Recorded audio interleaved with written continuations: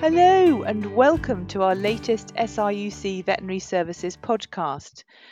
This podcast is a special edition for GB Calf Week, and in it we'll be discussing some of the great dairy-bred calf research being done in Scotland.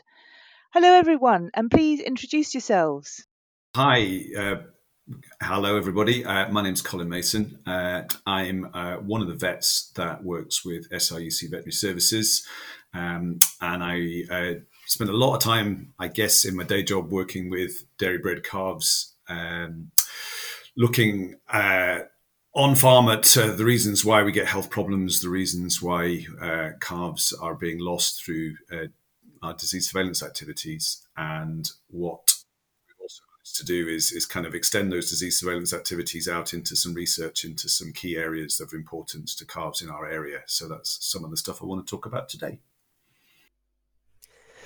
Hi, I'm David Bell. I'm currently a research associate with the Beef and Sheep research team based at Easter Howgate, just outside Edinburgh. The majority of my work, although I work in the Beef and Sheep team, is really focused on the dairy beef calf and various elements such as the management and health of these calves when they arrive on a rearing unit. Hello everyone, my name's Ali Haggerty and I'm a vet working in South West Scotland. I spend part of my time in clinical practice here in Dumfries and Galloway, but I also spend a little bit of my time in probably more of a consultancy role, and some of that role involves collaborating with these guys in various calf-based research projects. And I'm Katie Denholm. I work at the University of Glasgow. My area of research interest is colostrum management and neonatal calf health. I have worked in New Zealand and Scotland, publishing lots of papers on this very niche subject, and I'm excited to tell you a little bit about what we're doing in collaboration with SRUC and with commercial vets and consultants in practice. Okay, thank you everyone. It's great to have you all here today. Calf health and research around colostrum is not a new subject. In fact, there's been lots of research over years, in fact decades. So why is it still necessary? And is there anything new, Colin?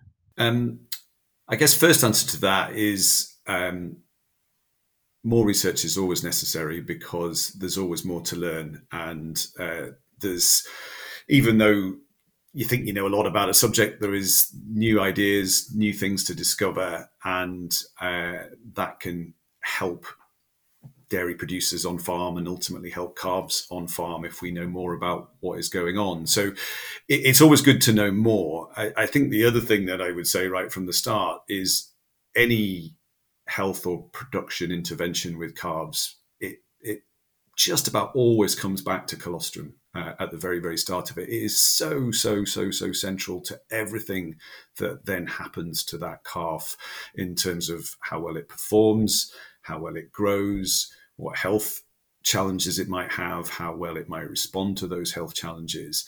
And therefore, given it is such an important area, it is really, really important that we know as much about it as possible. And we're always still learning. We're learning more and more about not only the immune properties of colostrum, but also the nutritional qualities, some of the perhaps non-specific immune factors that are not related to antibodies in colostrum. We're learning lots of new stuff in general about how colostrum helps calves right from the very, very start. So whilst it's really basic, it's also really, really important.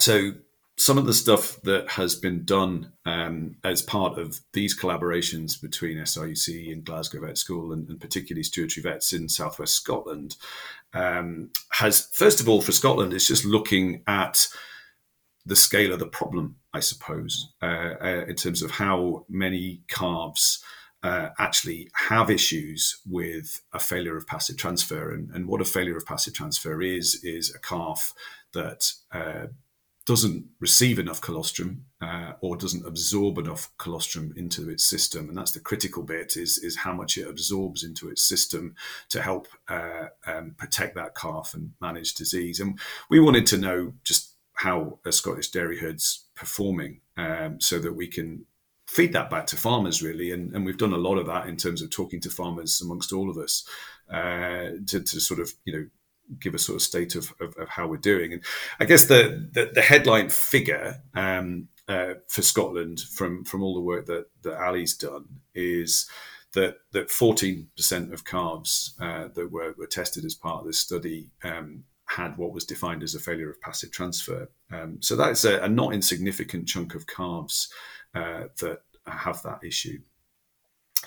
I suppose the next question that you think about is, well, so what? It doesn't receive that colostrum in an adequate way. What's the impact on the calf? And particularly and first and foremost, the impact on the calf will be disease risk. And one of the things that I see in my job is a lot of the main health challenges that calves experience. They broadly split out into two categories. That is going to be respiratory disease, and that is going to be diarrhea, enteric disease. And they really do split out into those two categories. We've reviewed our surveillance data recently for what we see from a lot of calves that we examine. And, as an example, 614 calves reviewed, over 1,000 diagnoses made of different causes of respiratory disease, different causes of enteric disease, and navel ill. And those are the real challenges that we face, in that these calves are going to be at significant disease risk. And the other thing that I would say as well is that a lot of the pathogens that we see that are causing these diseases, and we can diagnose those, are what I would say are omnipresent on farms. We can't get rid of them. So your common scout pathogens, your common respiratory disease pathogens, to some degree, it actually doesn't quite matter what they are because they're pretty much present on every dairy farm or every calf rearing unit. And what we need to focus on more, and that's through colostrum really, is how we protect those calves, give them more resilience, give them more protection to see how they then go. We've got a lot of room for improvement, and I think with anything, we need to sort of pick up on some of the easy wins that we can get from this, and colostrum is absolutely central to that. In general terms, what we've learned through some of the wider research through the research community is that what we know is that calves that perform well and grow well in their first 8 weeks of life, in particular, then go on to perform far better. Dairy heifers go on to perform far better in their first lactation in terms of milk yield. And actually, they're more likely to be able to survive and to survive well in their first lactation and into their second lactation.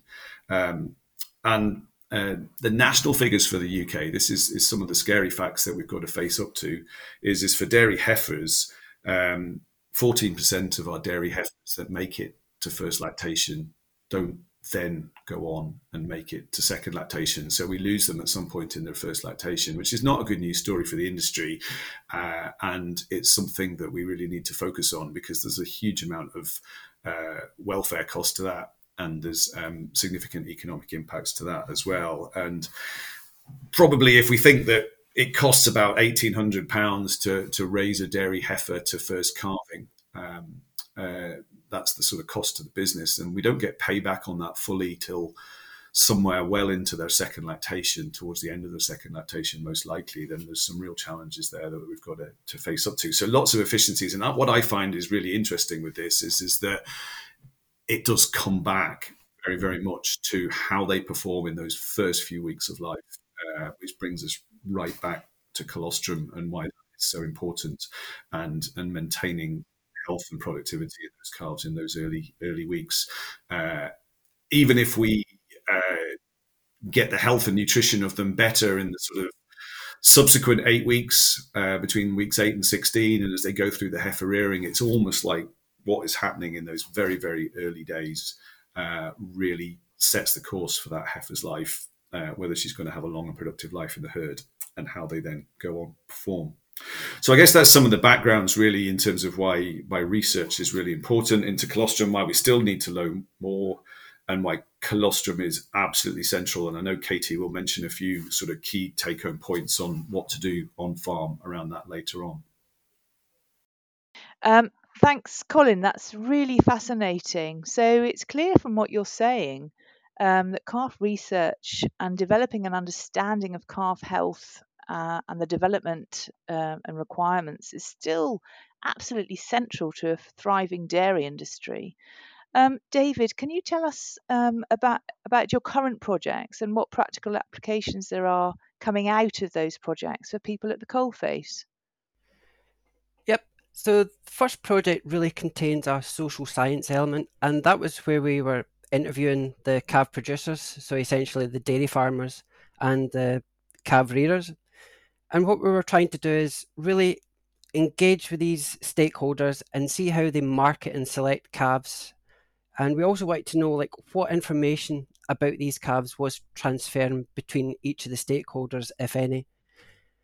In terms of the the calf producers, we were also wanting to know what information they could provide without any additional major work to them, but also for the calf rearers, what information would they love to be able to get a hold of.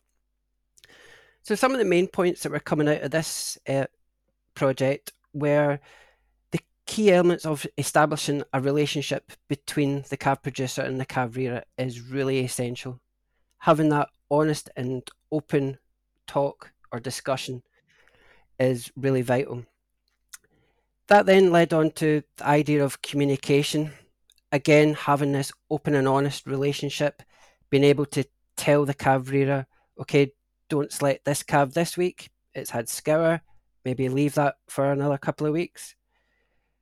The calf producers also saw reputation as being quite critical. They didn't want to be seen as the dairy farm that was known to produce calves that were ill-thriven, that always performed poorly on certain calf rearing units. The calf rearers themselves, they were really interested in getting quite focused on genetics of these calves. Some of them were even going to the point where they were actually asking the dairy farmers if they could inseminate their cows with specific bulls that they could then take back to their unit, because they knew that these calves performed extremely well on their system.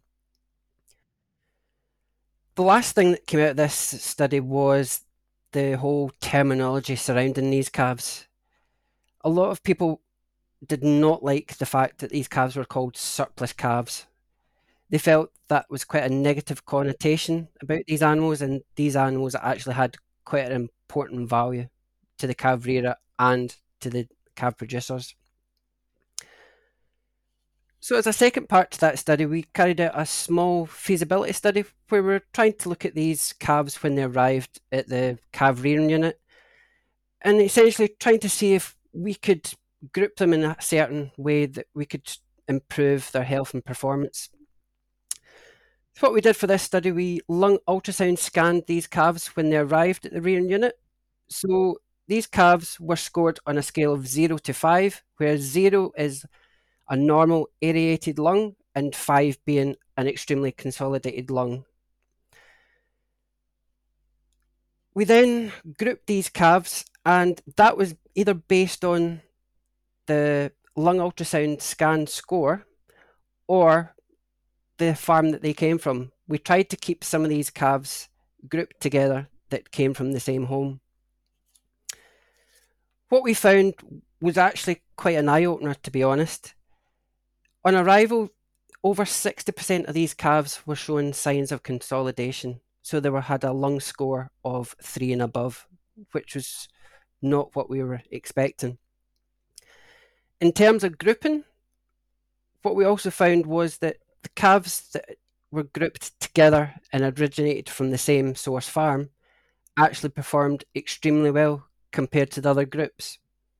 So how we grouped these calves were high health, which was calves essentially of a low lung score, low health, which is calves of an extremely high lung score, a mixed pen, which was a 50-50 mix of high and low lung score calves, and an intermediate calf, which was of a lung score 2. Okay, so it's crazy that so many of these young animals have so much lung damage. Ali, can you tell us a little bit about what you've been doing in the lab?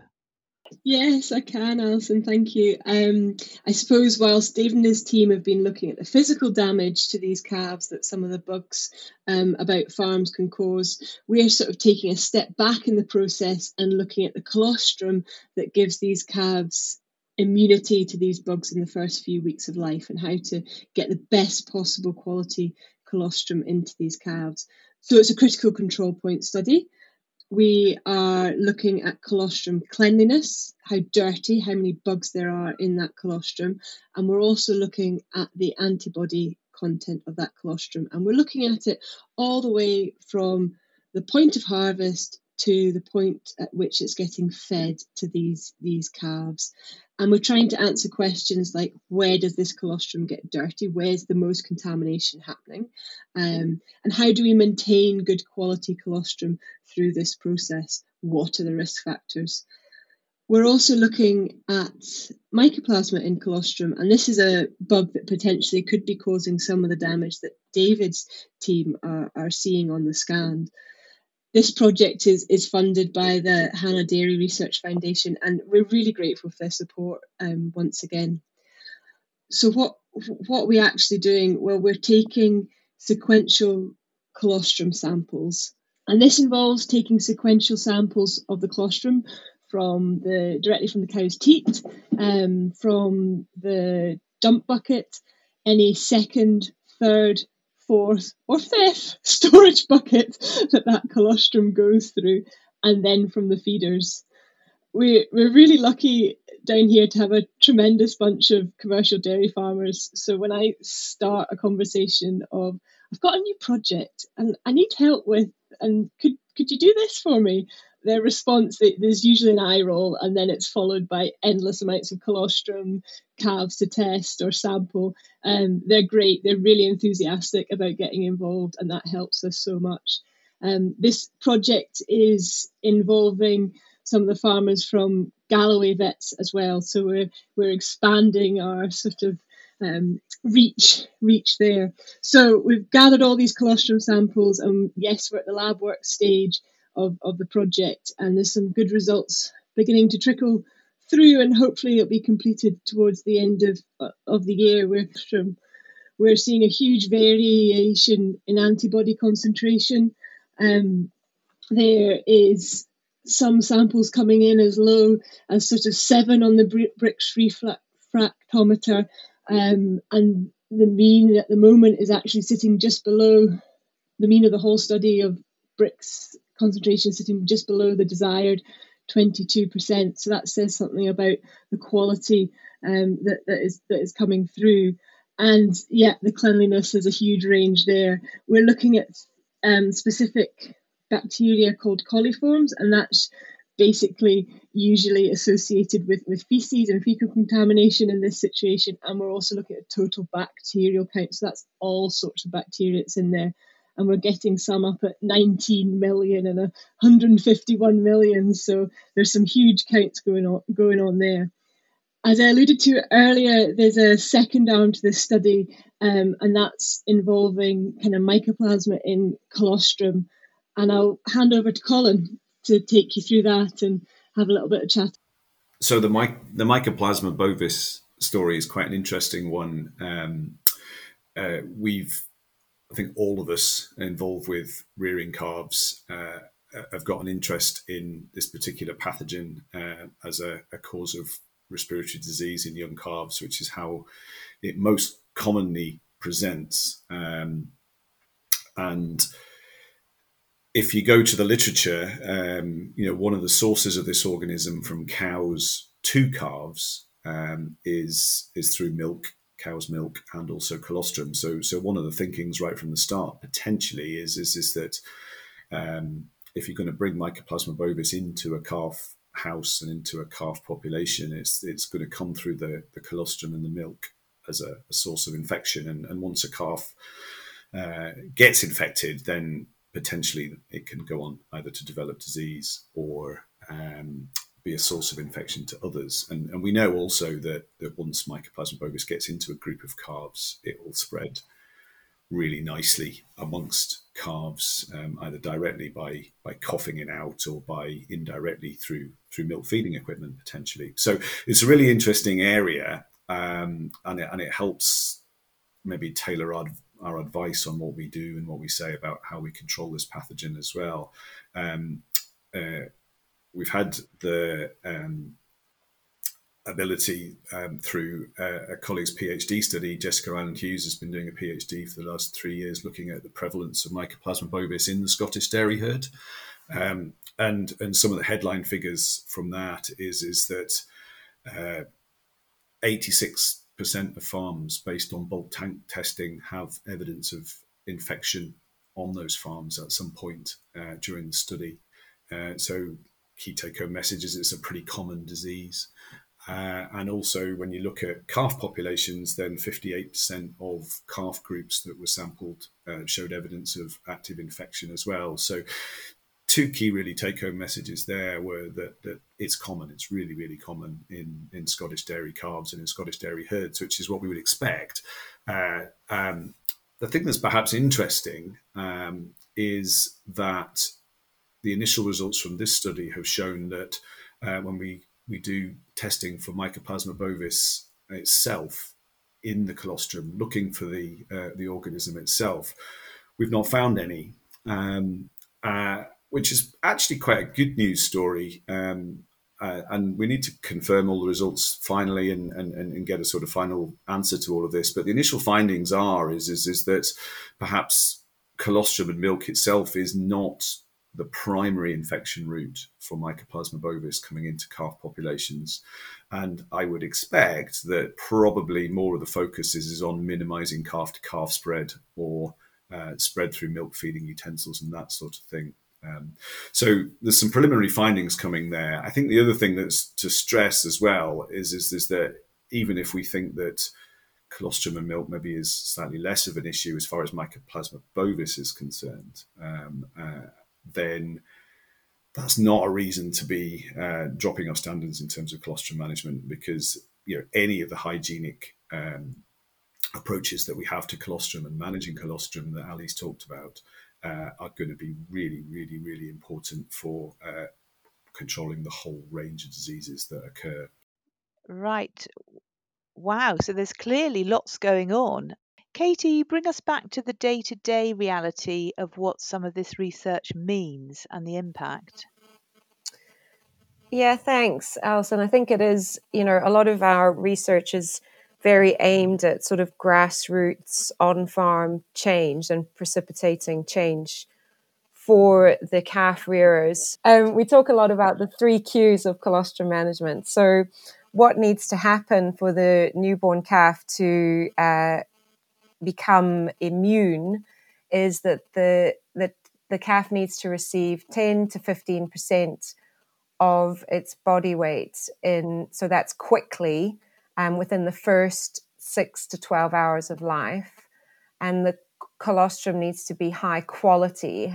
So the quality measures Ali's already mentioned are antibody concentration and bacterial contamination. The other Q is quickly, and I've already said the calf needs to receive colostrum ideally within the first 6 hours of life, and that the quantity needs to be right. So if you have a 40 kilo dairy calf, that looks like about 4 to 6 liters of colostrum.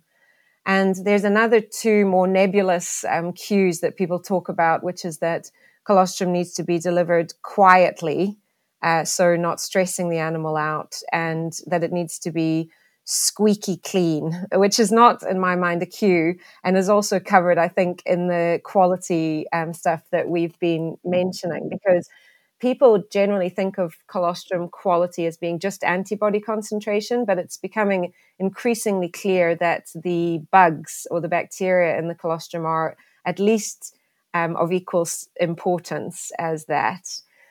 Because what happens is the bugs block antibody absorption at the gut level. So that's really the crux of what calf rearers need to be doing in Scotland in terms of getting their colostrum management right. And the reason that it doesn't happen so well is because in real life, calf rearers have a lot of things to do. They're really busy, and focusing on colostrum management often is not as big of a focus as it should be. So what people tend to do is they leave colostrum sitting in a bucket for a prolonged period of time, and that means that the bacteria counts go through the roof, or they get busy and they don't collect the colostrum as quickly as they should from the cow. So that means that the antibody concentrations are compromised. And so it's really just bringing back the focus for people on these 3 cues and these other two cues that we've talked about. So yeah, really important to mention that it's not new stuff, but it isn't done particularly well all the time. So we still keep banging the same drum. We've got new research coming out, but we really need to focus people back on the basics so that these calves are getting enough antibody into their bloodstreams from the colostrum that they're fed. And it's probably worth mentioning also that the ruminant setup is a really odd one, in that what happens is the calf is born like a clean slate. And that's because the ruminant placenta is impermeable to antibodies, which means that the calf needs to ingest this colostrum really early in the piece. So the gut, there's sort of these channels in the gut that close over time. And it's really important that the calf gets colostrum in a timely manner, because if you delay feeding, what happens is the gut channels close and antibodies won't be absorbed into the calf's bloodstream. And then you end up with all the problems that Colin's already mentioned, like calfhood disease, diarrhea and respiratory disease, and also poor growth rates, poor conception rates, and poor first lactation milk yields. So yeah, getting the basics right is super important. Oh, Katie, can I just muscle in there a little bit and put my clinical vet hat on? And if we're going full hog with the cues, we probably should include quantification. What do I mean by that? I mean, we need to check up what we're doing and that we're doing it right. So we need to be measuring our colostrum quality. There's lots of ways which we can be doing that. And we also need to be asking the calves, we need to be quantifying that they are getting enough immunity, and that can involve simple blood tests at looking at their antibody levels. Okay. As Colin mentioned earlier, 16% of heifers are leaving the herd by the first or second lactation, and recent research has shown that 1 in 7 calves suffering from FPT and all the consequences. So why is it so hard to get all this right? I think it's, as Katie alluded to, calf rearers are really busy people, and calf rearing is a skilled and really specific job, and it's probably really only in recent years that the correct credit and emphasis is going onto this job on farm. It's just blooming tough to carry out consistently well, and these calves are the building blocks of the future herd. I also think human behaviour comes into it a little bit. Sometimes we know what we should be doing, but we naturally look for an easy way, and corners can be cut, and sometimes it is a knowledge thing. There's a new member of staff, and the knowledge transfer just hasn't happened.